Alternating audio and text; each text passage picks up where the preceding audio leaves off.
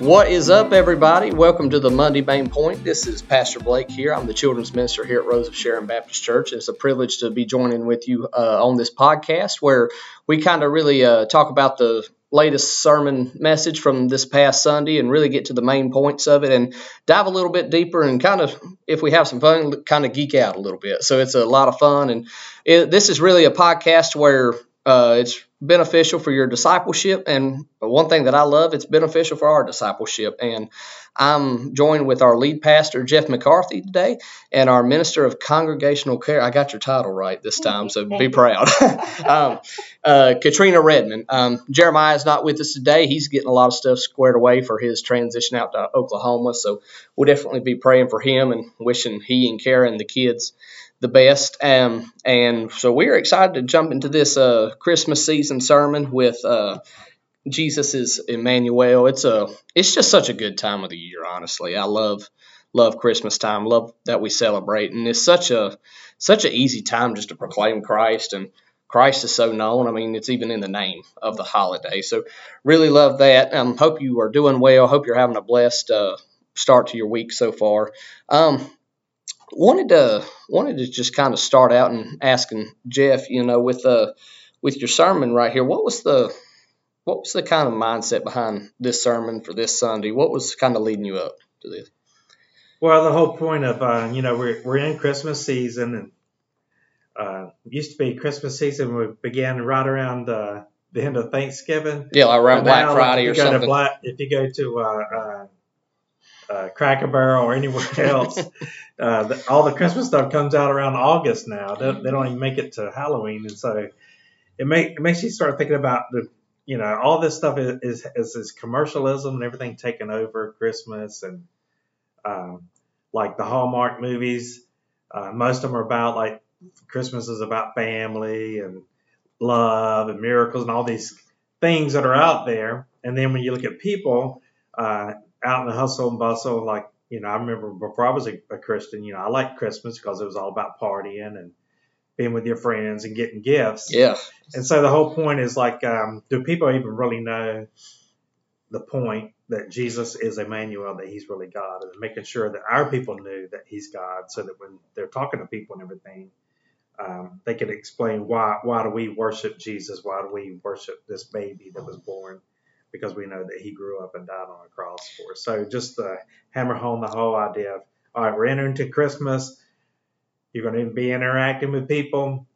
So, everybody makes a big deal of it. Well, they won't let us say Merry Christmas, but if all you say is Merry Christmas, are you really, presenting the gospel to somebody about why we celebrate Christmas? Yeah, and I think that's a really good, way to come from right there, because asking the why behind stuff is really important. And it is kind of weird, Katrina, to see people celebrate Christmas, celebrate a Christian holiday, and they're not even Christians, which is kind of a cool dynamic in a way, but a little bit odd. And here in a second, I'll have you read the passage that Pastor Jeff preached from Matthew chapter 1, verses 18 through 25. And your sermon title was Jesus is Emmanuel. So we'll be talking a lot about what the word Emmanuel means with the prophecy from Isaiah chapter 7, verse 14, and getting into that, some of the context, what the purpose of the virgin birth, why did Jesus even have to be born of a virgin, why, some stuff like that. So can't wait to get into it with you all today, and it's going to be a lot of fun. Katrina, if you don't mind reading the passage and praying for us before we get into it, that'd be awesome. Sure. Matthew chapter 1, verses 18 through 25. The birth of Jesus Christ came about this way. After his mother Mary had been engaged to Joseph, it was discovered before they came together that she was pregnant from the Holy Spirit. So her husband Joseph, being a righteous man and not wanting to disgrace her publicly, decided to divorce her secretly.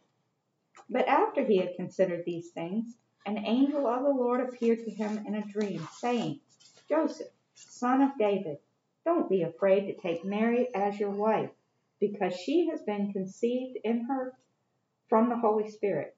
She will give birth to a son, and you are to name him Jesus, because he will save his people from their sins. Now all this took place to fulfill that what was spoken by the Lord through the prophet. See, the virgin will become pregnant and give birth to a son, and they will name him Emmanuel, which is translated, God is with us. When Joseph woke up, he did as the Lord's angel had commanded him. He married her, but did not have sexual relations with her until she gave birth to a son, and he named him Jesus. And let us pray. Dear gracious Heavenly Father, we thank you for this time together. We thank you for a time to really discuss your word in depth and grow. We ask that you bless us and speak through us, Father.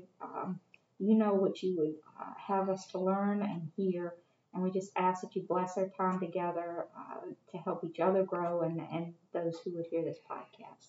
For it's in Christ's name we do pray. Amen. Amen. All right. Well, thank you, Katrina. So thank you for a good reading of the scriptures right there. So there's a lot to unpack here. Great story and a great reason about the why we celebrate Christmas. So, Jeff, your first point yesterday was Jesus is Emmanuel because his virgin birth fulfills Scripture. Jesus is Emmanuel because his virgin birth fulfills Scripture. So let me just throw this out there.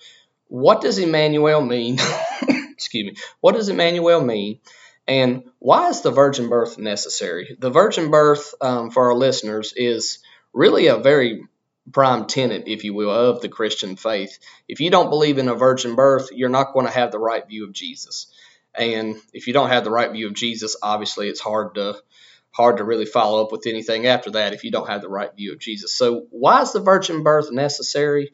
What does Emmanuel mean? I'll throw that out there to y'all. All right. Well, Emmanuel means God is with us, just like the scripture says. And that Pastor Jeff did a great job of explaining how he is with us internally. The virgin birth in particular was very important. It sets our beliefs aside from other belief systems. So the virgin birth, because man had fallen, and in our convictions, man had fallen according to scripture from that perfect union with God when they sinned. They chose to sin against God.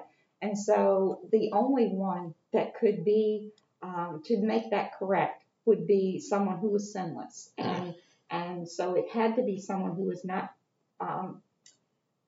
born naturally, traditional route. Naturally conceived the way that we perceive. Yeah. Right. So the Holy Spirit provided the sacrifice of Jesus to be born, who was fully God and fully man. So he's was born of a virgin because that set the stage. He was not naturally conceived. He was spiritually conceived, and that's the only way that we could have that perfect sacrifice that could take our sins away, that could come to take all of those, our sins, what we deserved, our punishment, and make us right, so that we could have God with us internally, the priesthood of the believer, the Holy Spirit indwelling us. So that's why we needed the virgin birth as opposed to a natural conception. Right. So the virgin birth points to the deity of Christ. I talked about artificial insemination. Like if it happened today, somebody could say, well, some doctor or something got this girl pregnant through artificial insemination. But so you're talking about a supernatural insemination. Yeah. We were talking last night about that. I was like, oh man, I wish I had thought about that then. I would have said it. But yeah, so that points to his deity because, of course, he's a human being. So you have to have a woman, and also that points back to the original gospel passage in Genesis where it said her seed, because the man has the seed, the woman has the egg. So this was going to be something different, something unique, something that's never happened. And so it points to the deity, and then because Jesus' blood is what cleanses us of our unrighteousness, usually the bloodline flows through the Father, okay? And so the Holy Spirit, God the Father, is the bloodline that connected with Mary and her bloodline, and then that created then this fully God, fully human person, what we call the incarnation, that God incarnate, God is with us, in the person of Jesus. And then later on, we know that he comes to us in the person of the Holy Spirit. Yeah, and I think that's a good thing you mentioned there, because even in the Greek, the way it talks about Jesus' family, it shows that he has a biological mother, but a supernatural father. So, like, obviously, we wouldn't say Joseph was the dad of Jesus. He would be like the stepdad of Jesus. So, really glad you mentioned that. I know here in the first couple verses in 18 through 23, there was a big kind of discrepancy with Joseph and Mary, because obviously they hadn't had any sexual relations, and she comes about and she's going to be pregnant. And obviously, if you're Joseph in that time period, you are furious because you know nothing's gone down, and your fiance is pregnant. Now, Jeff, give some context of how a process, if you found out that your fiance is pregnant and you know nothing sketchy's happened, it talks about putting her away. What does that mean? Well, basically, in the biblical tradition, in the East, especially in the Middle East, if you're engaged with someone, it's as if you're already married. It's like a contractual thing. There's inheritances, there's endowments, there's all these things that happen when two families come together with a young woman and a young man. And in biblical times, marrying a virgin was huge.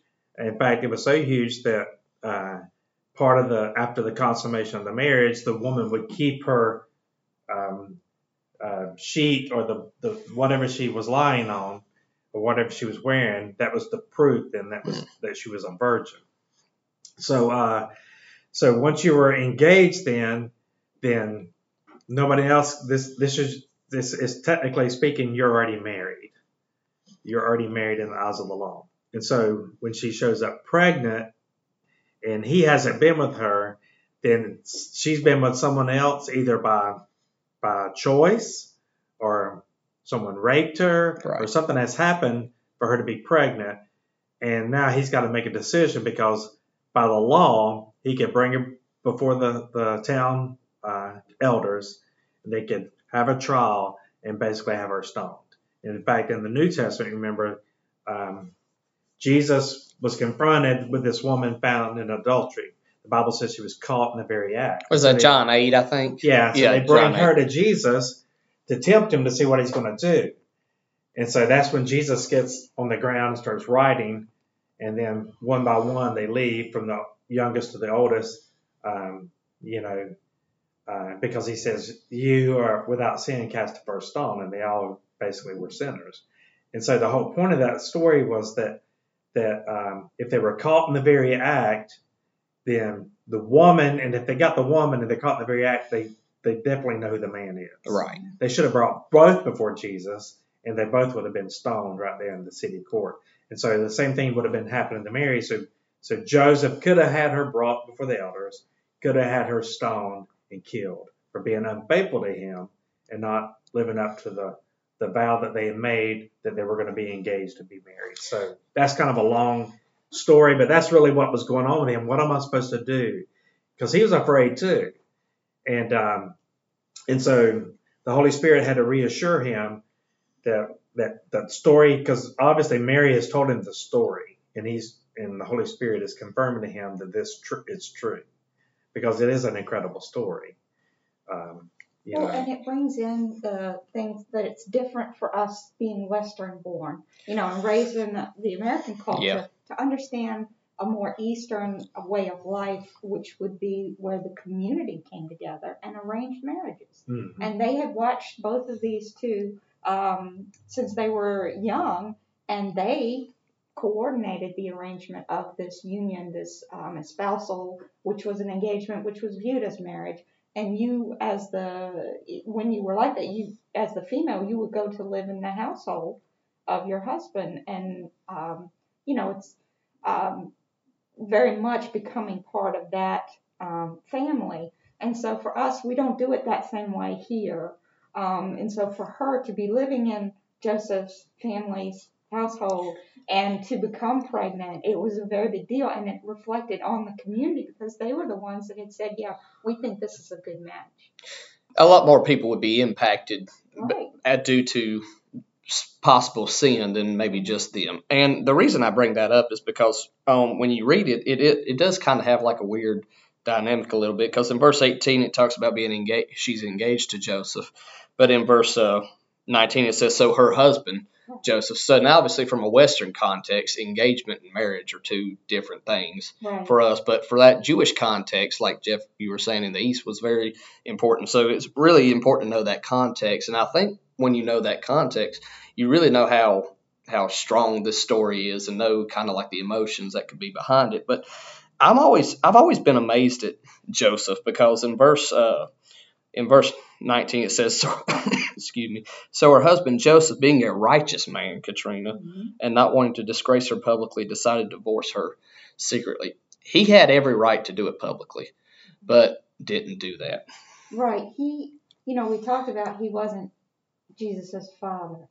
That doesn't mean that he didn't role model earthly fatherhood to I like Jesus that. as an I like infant. that. He had that role, and the fact that the scriptures specifically tell us he was a righteous man lets us know that this was someone who was faithful and was going to follow this and seek God's guidance.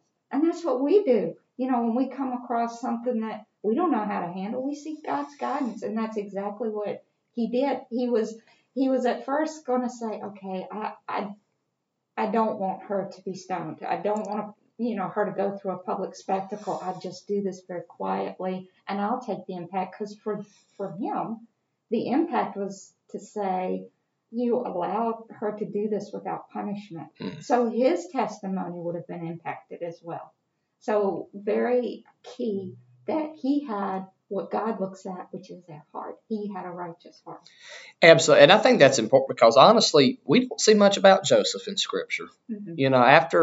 After Jesus was found teaching in the temple, I mean, he's not really around for his adult life. And there's been some, debate on what that is. But it's real important to see here that Joseph was a righteous man. And I've always thought, if I were Joseph, I don't know that in all honesty, I don't know that I would have handled it as well as what it seems like he handled it, because he handled it real well. And then in verse 20, but after he had considered these things, an angel of the Lord appeared to him in a dream, saying, Joseph, son of David, don't be afraid to take Mary as your wife.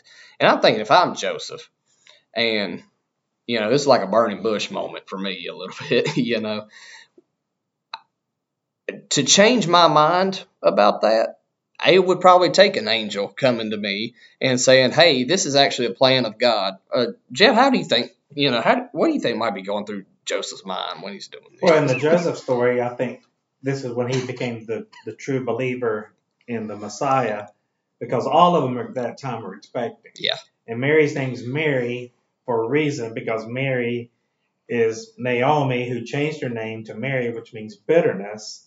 And then the whole story about Ruth getting with Boaz, and then they get married, and then that's the bloodline to David, and then that's actually the bloodline to Jesus. So Joseph, then, he's in the city of David, so he's from that tribe.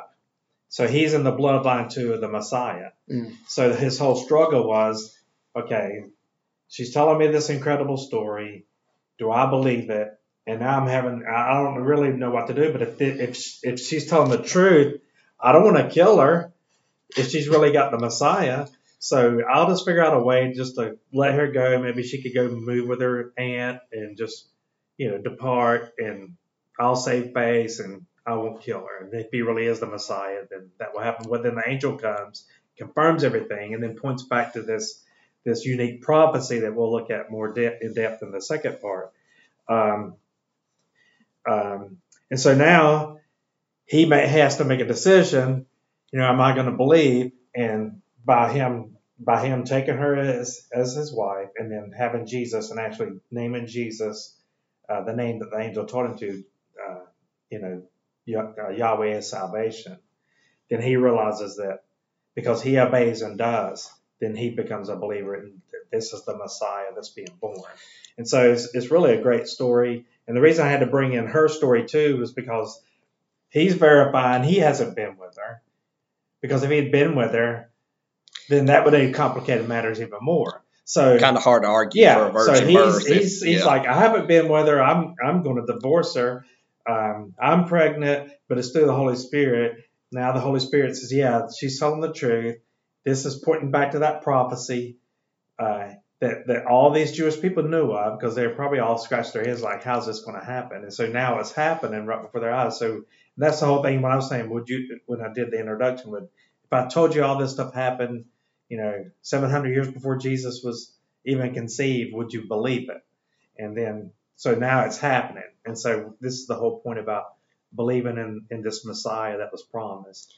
And because he's God with us, which points to his character, but they're going to call him Jesus because he's going to save his people from their sins. That brings up a whole new thinking about who this person is. And so it's all tied in there together, and which makes it a great a great story to tell, but also a great way to present Christ for people to come to that point too, that realizing that he's the Messiah. Yeah, and that's the good news of the Old Testament is that, yeah, you see a lot of really depraved things in the Old Testament and whatnot, but there is this promise, and that really goes all the way back to Genesis 3:15, that see the woman would, like you were saying, is going to come and crush the head of the serpent. He might bruise his heel, but this person from the seed is going to come and crush his head. And you see, like 2 Samuel 7, this Davidic king and this line of David, and like even in the last part of the book of Ruth, it ends with a genealogy.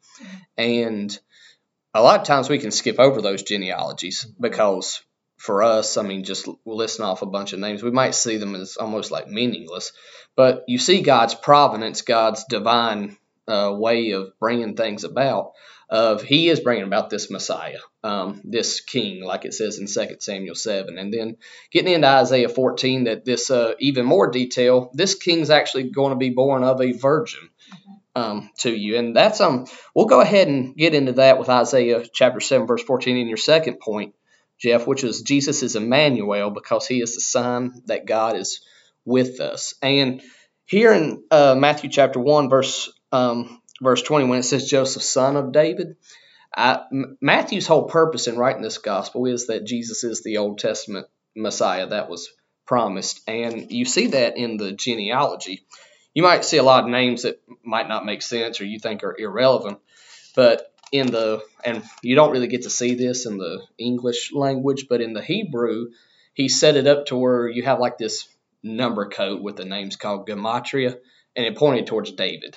So he's saying like, hey, this is the lineage of this Davidic king that has been promised. Joseph, son of David, is reiterated right there. And he goes on to talk about how in verse 22, he mentions Isaiah. So, see, the virgin will become pregnant and give birth to a son, and they will name him Emmanuel, which is translated God with us.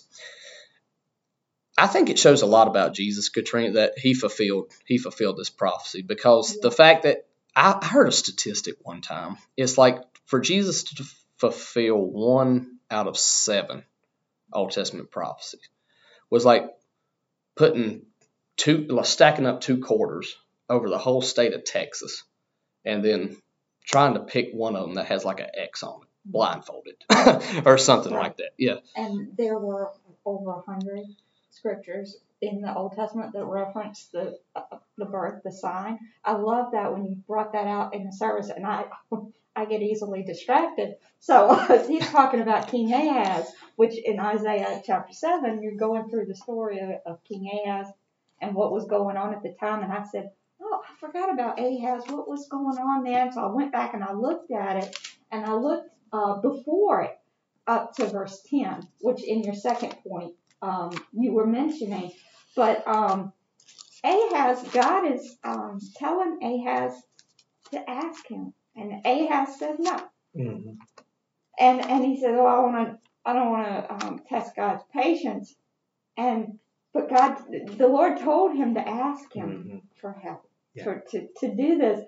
And I think we get into that same situation ourselves, where God tells us to do something, and we say, "Oh no, I don't want to burden you, Lord, with my troubles," But it's really because it's a selfish response. We want to do what we want to do. And that's Mhm. what King Ahaz That's exactly was doing. what he did. Yeah. And when I looked at King Ahaz, it led me back to Exodus chapter 3, and it talked about Moses. When God told Moses, go talk to Pharaoh, and Moses goes, who am I? Who am I to do this? And Exodus 3:12 said, and God says, I will be with you, and this will be a sign to you. And he's talking about, it's another word, well, another time where sign is mentioned, but he's talking about him. He's personally going to be with Moses to take him through this. He's giving Moses the faith to do this. And I think that's so important when we look at signs. Is, the world views signs so much differently than we do. So, yeah, that's what I got out of that, the proof, the visual proof that we tend to want to ask for. Confirmation that you're going to be with us. Oh, there's plenty of confirmation throughout Scripture. Absolutely. And we have such a privilege as New Testament saints to be able to look back and see how the story unfolded. Whereas somebody in Isaiah's time in the 8th century BC might have struggled with it. And I think what you were talking about with the context really does help, because if you look at Isaiah chapter 7, maybe you can see that this is going to be, you might not know that it's God, a human right there, but the more and more into the context you look into, like Isaiah chapter 9, verse 6, it says this baby is going to be called Mighty God, Wonderful Counselor, Prince of Peace. The government will be on his shoulders. Well, I mean, like the government can't be on a spirit soldiers or anything like that, So you see from 2 Samuel 7 here, it's going to be a man and not one of Ahaz's sons. And I really like that you talked about how when Ahaz is talking and the you gets to become plural right there. Mm-hmm. For us, you in the English language is, and I feel so weird being a regnant talking about English language here, like teaching on English. We use y'all. Yeah, we use y'all. If it said y'all, this be a sign for y'all. Yeah. And honestly, y'all actually would kind of work here because it is plural. Because but it's if you not just read it and not look into the scriptures, which is what we're called to do as pastors, we're called to rightly divide the word of truth. Mm-hmm. And so by knowing that you there is plural, it gives a whole new meaning to this. Exactly, because then the sign is not just for Ahaz, it's for all of his people that were around him, which included all of his Sanhedrin of the day, all of his rulers, the prophet Isaiah and whoever's with him. In fact, then it's for everybody. Now, the thing I brought up about the virgin, using the word, because the word in Hebrew is Alma, which could mean a woman of marrying age. So for every prophecy, and I didn't go into all this during the sermon because that really is not the point of it, but for us to geek out, So some people say, well, this has to be, it's a prophecy that's near fulfillment and then for a greater fulfillment. And we know the greater is Jesus. So later on, Isaiah has a couple of children, and then they become like the sign for the people then. And so, but with the Septuagint actually translating the virgin by using the same Greek word, which actually means someone's never had such relations, then we know then this is pointing to a greater sign, which is Jesus. So right, and with that, and the point too is not so much the virgin is the sign, but Emmanuel is actually the sign. The child is being born, and that was the point I was trying to make with the second point there, is that Jesus is actually the sign of fulfillment. He's the one we believe in. He's the one we put our trust in. He is the God with us. Absolutely. And you see that all throughout Scripture. And I really loved your cross references yesterday. I thought they, especially in John 1, in the beginning was the Word, and the Word was with God, and the Word was God. And you might be like, well, how does that relate to Jesus? That shows kind of his role at creation. That because if you look at Genesis 1:1, obviously God created the heavens and the earth, so you see the Father there. And later on, it talks about how the Spirit's hovering over the face of the waters, so you see two members of the Trinity, But I'm thinking, if I haven't really ever been discipled or kind of newer to the faith, I'm thinking like, where in the world is Jesus at in that, Well, that, it says that God spoke it into, so that word, that's what John's talking about right here, this word. And a lot of the early church fathers would actually refer to Jesus or refer to the Trinity as the Father, the Word, and the Spirit. So that's where John's getting at right here, is that spoken word comes into existence, and in him was life. Everything was created. Well, when they said, let us make man in our image, right. Then he's talking about man's made, and then God comes in the form of man. And so that's all interconnected too. And that distinguishes us that Jesus is there. From other belief systems which say that would corrupt God, for God to be in the flesh. And so with that, it's very important that he was God. From the beginning, Jesus was there. He knew all along. And God gave of himself, which is exactly what he patterned for us. He patterned that we give up to him. That same sacrifice that he gave for us, we give for him. Right, and I could maybe see where there could be some confusion about that would corrupt God, but he was God, and God can't sin, so he didn't become corrupted just because he took on that human flesh. Well, he actually was the true and better Adam. He came to redo what Adam did. Right, and in other belief systems, they believe, and that's what the virgin birth distinguishes us from. He was not born in sin.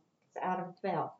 And when we did our studies on traducianism, which is a big technical word. On what now? It talks about the origin of the soul, traducianism. Okay. Talks about the origin of the soul. How did we get a soul? How does it get passed? There's different theories on it, just like, every other science. There's different theories on how that happened. And we believe we got our soul from Adam, but then Adam passed that down so that all of us share in the fallen state. So that was key, because the virgin birth, it was God giving of himself, because he couldn't have a fallen state individual rescuing the other fallen state individuals. Right? And with the deity of Christ, I think it's important to see this motif of creation in Jesus' ministry. The Holy Spirit created a baby, and he comes, and I think of his at his baptism, you have the Father speaking, "This is my Son, who I'm very well pleased with," and then the Spirit's hovering over him, and then so you have like a recreation kind of thing that you have. You see that he's emulating what was happening at creation, and he goes out into the wilderness, kind of like how the Israelites did. So you see that this narrative of Scripture was pointing towards Jesus right here. When he heals people, that's recreation. Salvation is rebirth, like he's talking about with Nicodemus in John chapter 3, this rebirth, this recreation, and this new creation that he's going to be bringing about. And there's so much scriptural evidence for this, what we call this hypostatic union, how this divine nature and this human nature comes together in Jesus. And honestly, Colossians 1:15 through 17 and 2:9 is honestly awesome, because that's just taking what John produced and then developing it more from Paul's aspect into the Gentile world he's trying to reach, so they can understand how all this comes together. So it's basically a repeat of what John said, which is a little bit more detailed. Yeah, and the only way and we'll start to begin to kind of close out with this, with God with us in Jesus's death. He came to reconcile sinners to God. He cannot do that if he is not God. In order to reconcile sinners, you have to have, for lack of a better term, one side's a human in this form, but you also have to have God, something to reconcile the both. And that cross, when he dies on the cross, is that bridge. The wrath of God was satisfied. And with this Christmas story, you see that he was a baby born to die. And other people have really a hard time with that. They say, why would God kill his own son? I've heard people say that before when they come from a different belief system than ours. But God was giving of himself. When you look at it as God gave of himself for me. It's like even though like I spiritual reject child it. abuse or something. They would Yeah, think of it as. it comes across very unloving, and that's absolutely not what it was. It was God giving of His very self for us, even though we had fallen. And what better example of love than that? And it was for the, I think it's Hebrews, it says, for the joy that was set before Him, He endured the cross. Honestly, the only way you go through that brutal process and have joy set before you, I would argue you have to be God to do that, because, He saw the purpose in that. He was a baby who was born in a manger and first witnessed by lowly shepherds and to be born to die. And I think it's so, going back to the why of Christmas, to kind of bring it to a close here. Going back to the why of Christmas and why do we celebrate, everything's going to go back to baby Jesus in the manger, God with us. And everything that goes out from that is so important for us to witness to our friends, to have people at the dinner table. Because I'm sure a lot of you listening in, you might have friends and family over this season who may not be Christians, or who may be, but kind of gone away a little bit. But use this time just to, talk about the why you celebrate, and ask people. Great conversation starters. Anything else y'all want to add to that with the why behind Christmas? All right, awesome. So, Well, and then Matthew closes out, of course, with "I'll be with you always." And so he literally is God with us, because there was a whole thing about well, why did Mary and Joseph not call him Emmanuel? That's what the angel said. And so, but the angel said to call him Jesus. But so the Emmanuel is like his nature, who he is. Jesus is what he came to do. And so he's still with us and will always be with us, even into eternity, if he's in our heart. And that's the main thing, is getting people to understand and know that, yeah, this is an incredible story, but do you really believe it? And most people, their concept of Christmas is they don't really have a problem that, yeah, this baby was born, but there in their mind, they're thinking he's more like a Martin Luther King, someone that became a martyr, that was a good person, a good teacher, all these things. But if he was just that, then he's just another good person that died. But if he's God, and really is God, then what are you going to do about it? You've got to do something about that. You can't have it both ways. And so that's the most important thing about it, is making sure we as Christians know what we celebrate and what we worship to, so that we can help people understand and know what Christmas is really all about. And I think, and I'm glad you mentioned that, because I totally accidentally looked over the Matthew 28:20 passage with the, with God with us. That's really in the form of the Holy Spirit today, and that shows that a part of the triune God, that Spirit is God, and that's even reiterated when it's Ananias and Sapphira, where he says they're talking about lying to the Holy Spirit, and Peter comes along. He's like, "Well, you lied to God." I think, is that the story? Yeah. So God is with us, and He's doing His work through the Spirit. He's building His church through the Spirit. He is with you, and that is comforting, Katrina. You do a lot of work with congregational care, wellness, and spiritual advice and counsel, especially in chaplaincy. How do you kind of incorporate God with us and try, because a lot of times the holidays can be very tough, because especially if people have lost a loved one or something, they may feel lonely. What would some practical applications and just some encouragement for maybe some of our listeners who might feel that way? Well, the first thing is to be Christ-like. First and foremost, you have to have that about you, and to do that, as a chaplain, we stay very close to the Lord. We keep growing and making sure we spend that good quality time spiritually. And for people that are struggling at the holidays, that's where you start. You start with taking time with God, and it can be hard when it's so chaotic and busy. and just getting that solitude, that time alone with God to say, help, help me. And the second thing is we listen. We listen. That's what God does for us. He listens. And just like he told Moses and King Ahaz, he said, ask me. I'm going to be with you. Yeah. Ask, do what he says.